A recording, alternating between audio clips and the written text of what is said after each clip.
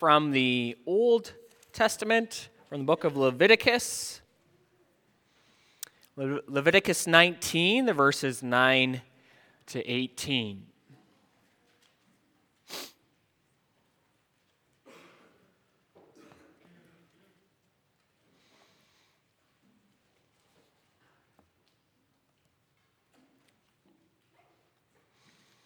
After the reading of the law, we always hear that summary that we're to love the Lord our God with all our heart, soul, and mind, and also our neighbor as ourselves.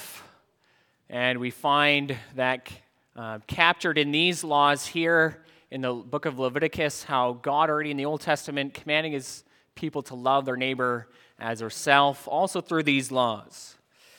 So Leviticus 19, beginning at verse 9.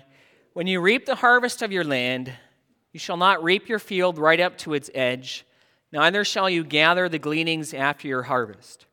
And you shall not strip your vineyard bare, neither shall you gather the fallen grapes of your vineyard. You shall leave them for the poor and for the sojourner. I am the Lord your God. You shall not steal, you shall not deal falsely, you shall not lie to one another, you shall not swear by my name falsely and so profane the name of your God. I am the Lord. You shall not oppress your neighbor or rob him. The wages of a hired worker shall not remain with you all night until the morning.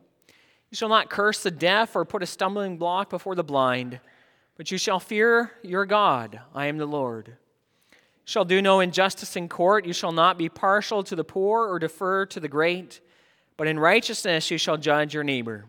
You shall not go around as a slanderer among your people. You shall not stand up against the life of your neighbor. I am the Lord. You shall not hate your brother in your heart. You shall reason frankly with your neighbor, lest you incur sin because of him. You shall not take vengeance or bear a grudge against the sons of your own people, but you shall love your neighbor as yourself. I am the Lord. Thus far, the reading of God's word from Leviticus 19.